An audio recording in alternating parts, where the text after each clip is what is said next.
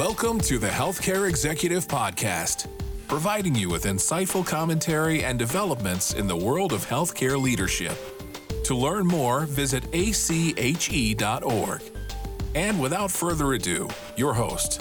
Hello again, everyone, and welcome to the Healthcare Executive Podcast. Our guest today is Delvecchio Finley, president of Atrium Health Navicent in Macon, Georgia. Previously, Delvecchio held executive roles with Alameda Health System, LA County, Harbor UCLA Medical Center, California Pacific Medical Center, and Zuckerberg San Francisco General Hospital and Trauma Center, among several others. In March, he was named to the 2023-2024 chair of the ACHE Board of Governors. He has a long history of volunteer service, including the American Hospital Association, the California Hospital Association, the Georgia Hospital Association, the Georgia Chamber of Commerce, the California Association of Public Hospitals, and the Essential Hospitals Institute. He is also the recipient of numerous awards and commendations. In 2015, Modern Healthcare recognized him through its Up and Comers program, and in 2016, named him one of its diversity leaders to watch. He was also named in 2015 to Becker's Hospital Review's Top 25 Healthcare Leaders Under 40 list. And in 2021, Modern Healthcare recognized him again, naming him one of the top 25 diversity leaders in healthcare. In 2022, he was included on Georgia Trends magazine, Georgia 500 list of the state's most influential leaders. Delvecchio earned a Master of Public Policy from Duke University's Sanford Institute of Public Policy, a bachelor's degree in chemistry from Emory University, and a graduate certificate in health policy, law, and management from Duke University. And he is, of course, board certified as a fellow of ACHE. You can read more about his background in his profile on ache.org. With that introduction, Delvecchio, welcome to the Healthcare Executive Podcast. Such an honor to have you here today. Oh, thank you so much. It's a pleasure to be with you today. All right. First and foremost, congratulations on your role as chair of the ACHE Board of Governors. So if you don't mind, would you share with us a little bit about your career journey? Really, what attracted you to the healthcare field? Sure, Eric. Again, I appreciate the opportunity to speak with you and obviously your listeners or our members who are joining us on the podcast. My professional background began in the Bay Area. I'm originally from Atlanta, Georgia, born and raised, but got bit by this thing called love, and my wife was going to law school out in the West Coast, and so off we went. And I spent the earlier part of my formative years of my career working in various organizations and institutions across the Bay Area, the San Francisco Bay Area, working first in physician practice management, working in the Department of Public Health in San Francisco, moving over to the university and working at the SafeMed Hospital, San Francisco General, and then several other organizations, Sutter Health, and down to Los Angeles County, and then back up to Alameda County, now to where I am back home in the state of Georgia as a leader for the Central and South Georgia market of now Advocate Health, formerly Atrium Health, a growing organization that now serves communities throughout its Illinois, Wisconsin, Georgia, North Carolina, and South Carolina. So it's been a great career journey, and I feel incredibly fortunate to be in this role. So on that journey, let's talk about ACHE and the membership. How and the board certification, how has that helped you along the way? Yeah, it's been so many ways. I would say too numerous to enumerate, but I'll point out three that come to mind for me.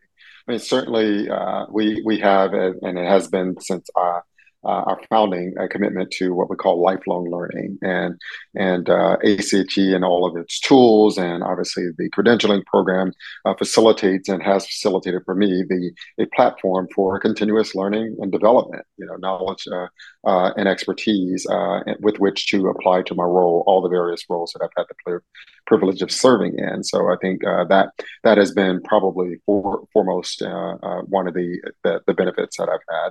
The second one is kind of an adjunct to that. It's access to a network of experts and expertise, the educators for all of our different seminars and virtual learning now, and all those other things have just been really, the tools, the books, and virtual tools that we have been incredibly great. But even more importantly, I would say the network of colleagues, people who are near and far. Sometimes they're in your organization, sometimes they're directly adjacent in a geographic area, but sometimes they're people all over the country and in some cases the world.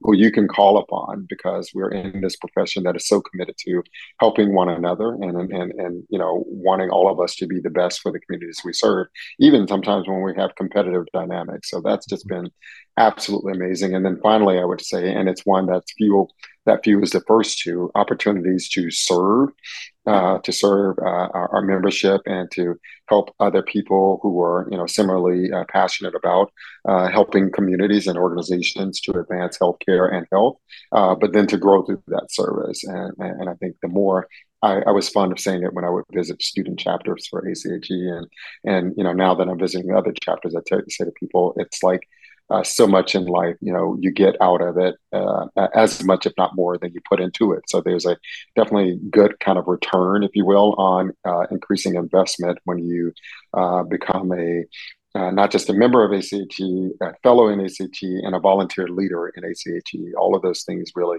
have a multiplier effect on how it can advance your knowledge and your access to experts and network that can help you to be the best you can be. And you were just talking about your network there, impressive network of colleagues, and something we like to talk a lot about on the Healthcare Executive Podcast is DEI in leadership. So from your experiences, what you've heard from those colleagues, what are some of the biggest barriers that we're still facing to diverse leaders moving into the senior level C-suite management positions? Yeah, it's such a great question, and it's one that I want to grapple with myself a fair amount, certainly from my own experience as a African American male who has gone up through my own professional experience, but also others, both in organizations I've worked with, but also just through that network we mentioned. I just happened about a week ago to be at the Institute for Diversity and Health Equity's Accelerating Health Equity Conference, and sat on a panel, and it was yet another opportunity to think about this. And I looked up the definition for diversity, and one of the Oxford definitions of it is the practice or quality of including or involving people from a range of different social and ethnic backgrounds and of different genders, sexual orientations, etc. So it's interesting that the noun actually acknowledged the practice of including people. So when you talk about what are some of those barriers to diverse leaders, being able, of all those ilks, right? Race, ethnicity, sexual orientation, gender, so on and so forth, being able to advance their career in healthcare leadership. It's the barriers are often things like not seeing it as a feasible thing within their organization. It could be as a unit of the organization, or department, or division, a geographic region of the organization, or the organization writ large. And that's often manifest in, do you see people, or over the arc of the history of that organization, people who reflect you, who look like you, who maybe have the same cultural background as you, or came from the same part of the country as you, or their same gender as you, and you see them kind of showing you that example of what's possible as a means of saying that that's something that not only is possible in the organization, but the organization embraces it and facilitates it.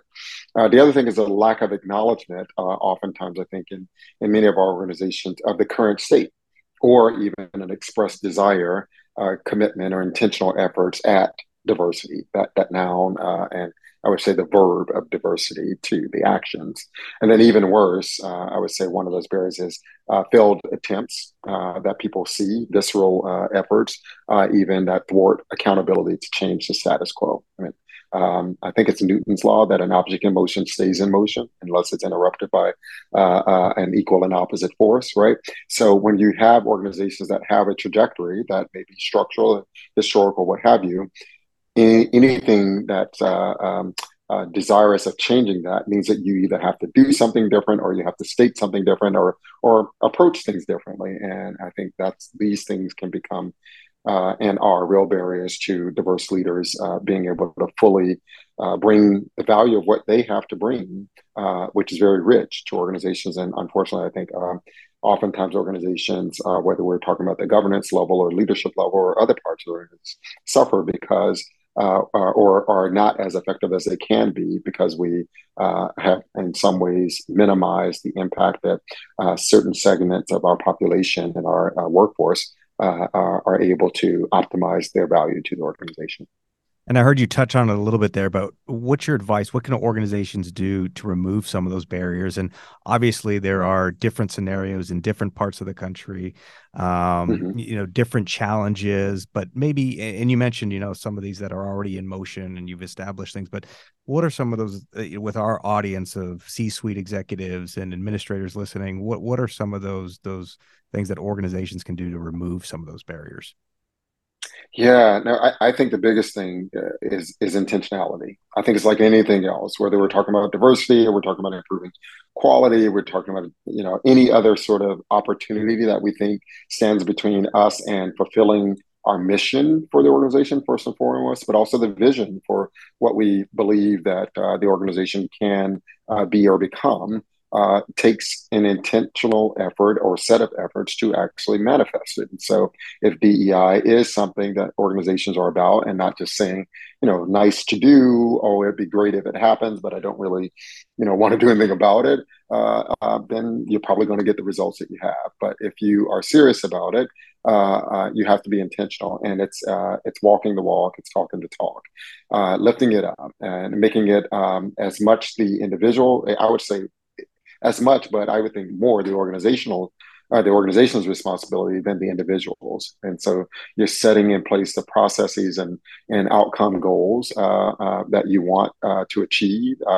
It can be very evidence based. There's plenty of tools and a lot of knowledge over the last several decades, if not longer, that forward thinking and more accelerated organizations in this space have done for us to learn. So it's not even about reinventing the wheel. It's really just about going out and talking to the people who developed the wheel and saying, how do I do that in this context? And applying it in a way, not just cookie cutter, because as you mentioned, Eric, and I agree, everybody's circumstances are different, whether it's the makeup of your community being different, not just about gender, but ethnicity, or if it's about socioeconomic status or any of those things. And so you've got to not just take something off the shelf or check boxes, but you've got to say, is this really again a variable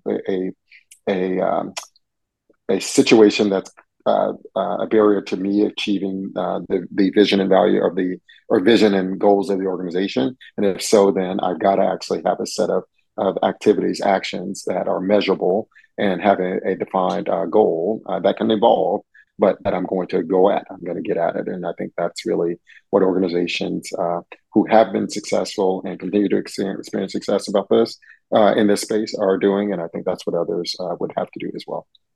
Some great advice and great action items there that you laid out for us. Another challenge a lot of our listeners are facing, healthcare leaders, burnout at all levels. You've spoken, you've written about how a purpose-driven mindset can help us get through some of these tough times. Can you talk a little bit about that? Yeah, it's been interesting because if burnout existed, this is like so many other things in terms of challenges that we face, but it existed well before the pandemic, but certainly was put on hyperdrive during that, and for some very, very obvious reasons. And I think as a kind of a sort of almost visceral reaction to the burnout that we're experiencing in the face of the challenges that we're facing, we started really lifting up, in some ways appropriately so, acknowledging the resilience of individuals who were experiencing that burnout, but still persevering in the face of it. And in some ways, that was good, but very short lived, because resilience is a good thing and certainly is a an outcome or a byproduct of something else. And I think we sort of started to see resilience as the object, like the thing that people had to do. It's almost like I see it as tantamount to, do you have someone who's going through depression? There's some commercials that look at it and they're like, oh, well, you just need to not be depressed, right? It's just be happy, right? That's the end of it. It's not that simple. It's not that simple. And you appear a little bit sort of flippant and shallow when you're like, good for you, you're resilient. Like, and now take on even more, right? So to me, it came back to, well, what's the source of resilience, right? What really gets people to be able to do more than what would otherwise be feasible or expected in a circumstance? And that gets to purpose, like your why, what drives you, what motivates you. And I think in healthcare, we have the real strong fortune of knowing that this is a service-based sector, and whether you're in a clinical role or non-clinical role, everybody you talk to in healthcare says, I was driven to this because I wanted to do something that was about helping others, right? It's very little about helping self. All of that's a component of it. It's about helping others. And so as we get to, symptoms and increasing symptoms of burnout, what we find is people have like detached from that why. Something about either the work that we're expecting them to do or the circumstances we're expecting them to endure has detached them from what was the thing that was driving them. It's almost like, taking a battery operated device off of a charger for a long period of time and saying, hey, but you gotta, go nonstop, almost like you're on a solar sort of thing.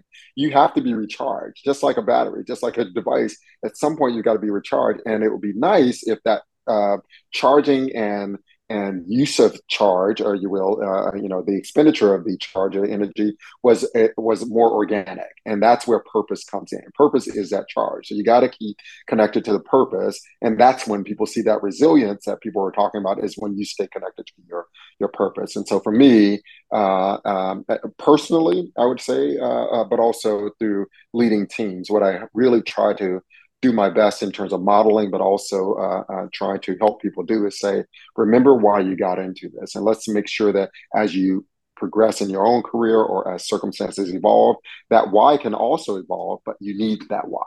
To me, it's very important to have that why so that it's that charging thing you keep plugging into. And so that's why I think purpose is so important.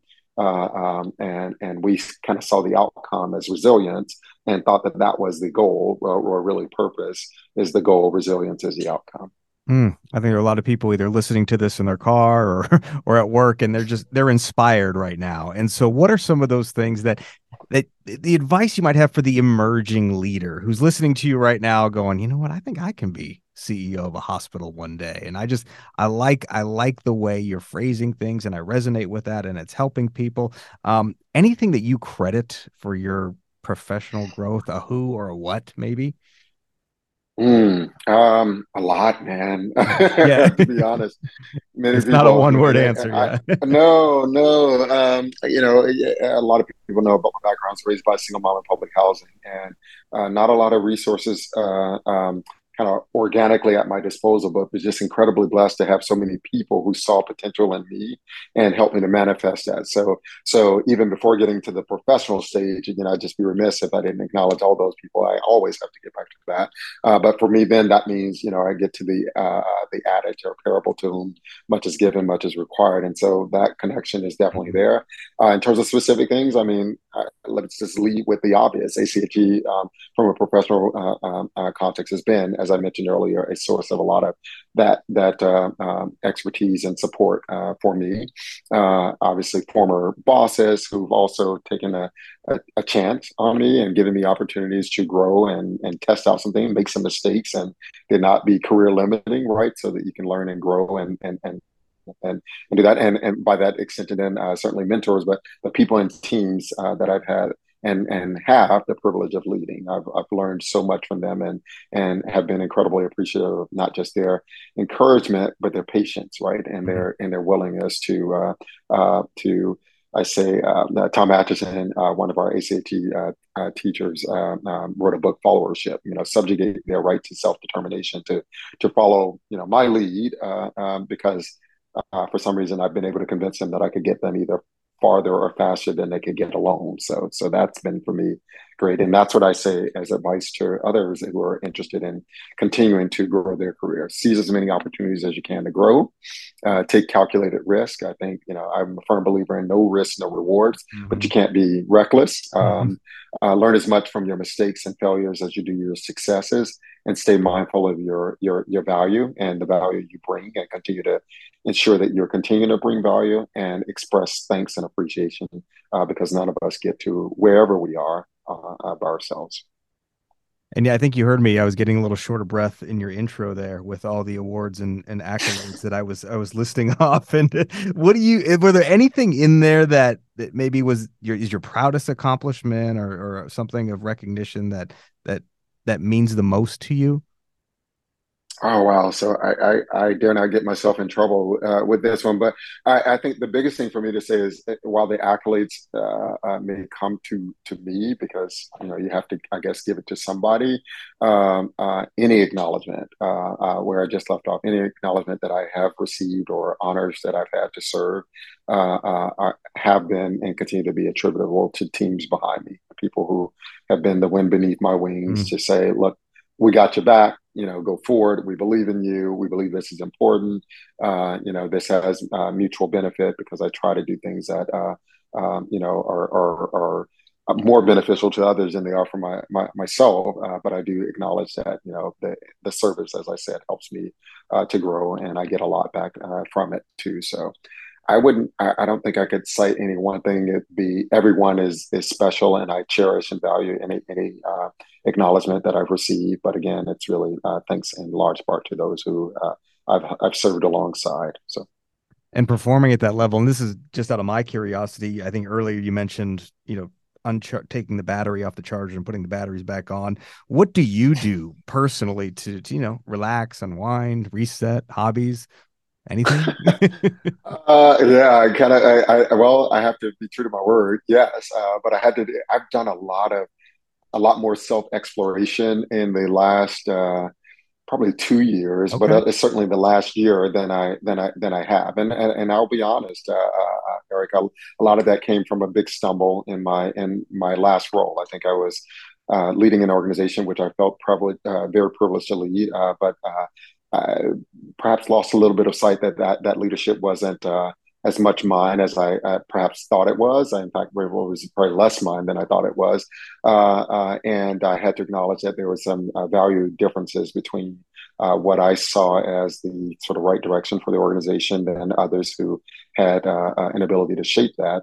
At which point I had to really come to terms with the fact that it wasn't the right thing for me any longer, and trying to figure out and how not to have a situation where that appreciation of the variation is so cataclysmic because I'm sure there were probably Yeah. signals all along. So it's been really trying to really come to terms with who am I and what do I want out of life and what's the impact I'd like to have and where the best places and opportunities where my skills values align with those of communities that I'm attempting to serve. And the fact if they don't align, it's not an indictment of myself or them for that matter. It's just a misalignment, and that's okay.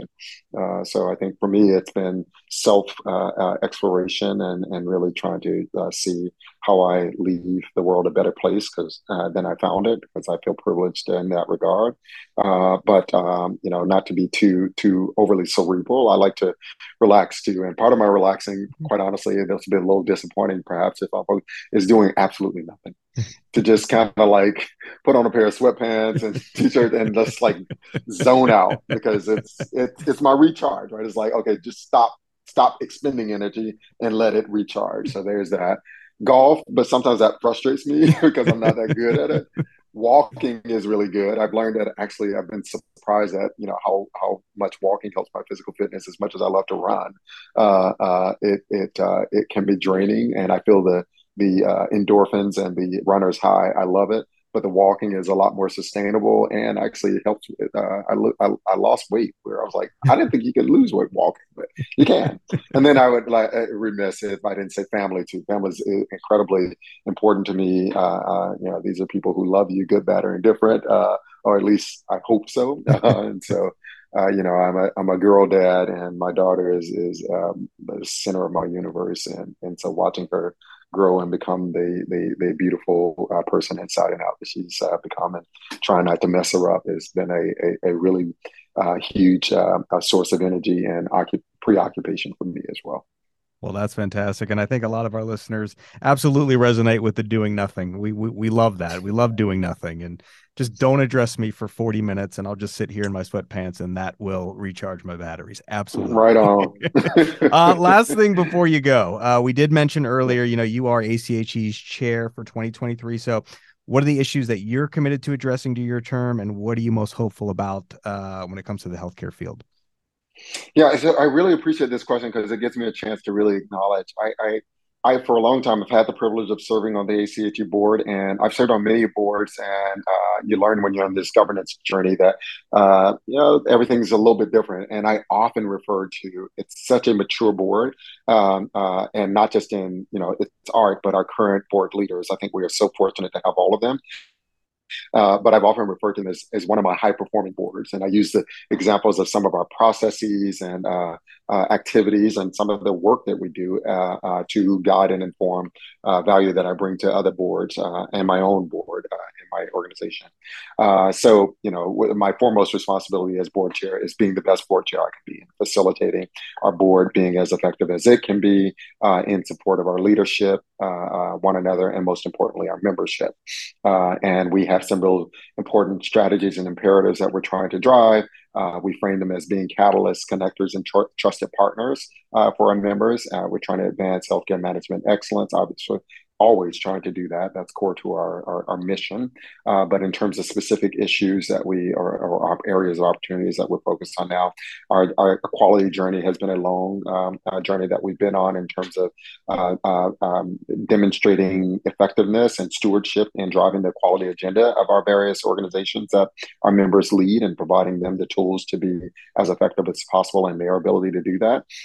Same in DEI, actually, what we talked about earlier. So ACHE, I think, has deservedly so been acknowledged and looked at as one of the leaders in helping to provide the advocacy and the tools and resources to advance DEI in the healthcare management space. And we continue to do that and really underscore collaborations and partnerships with other entities. A lot of our affinity groups like NACI and NALI, and our internal groups like our LGBTQ community and forum, our Asian leadership forum, but also with the Institute for Diversity, as well as AUPHA, the Association of University Health Management Programs.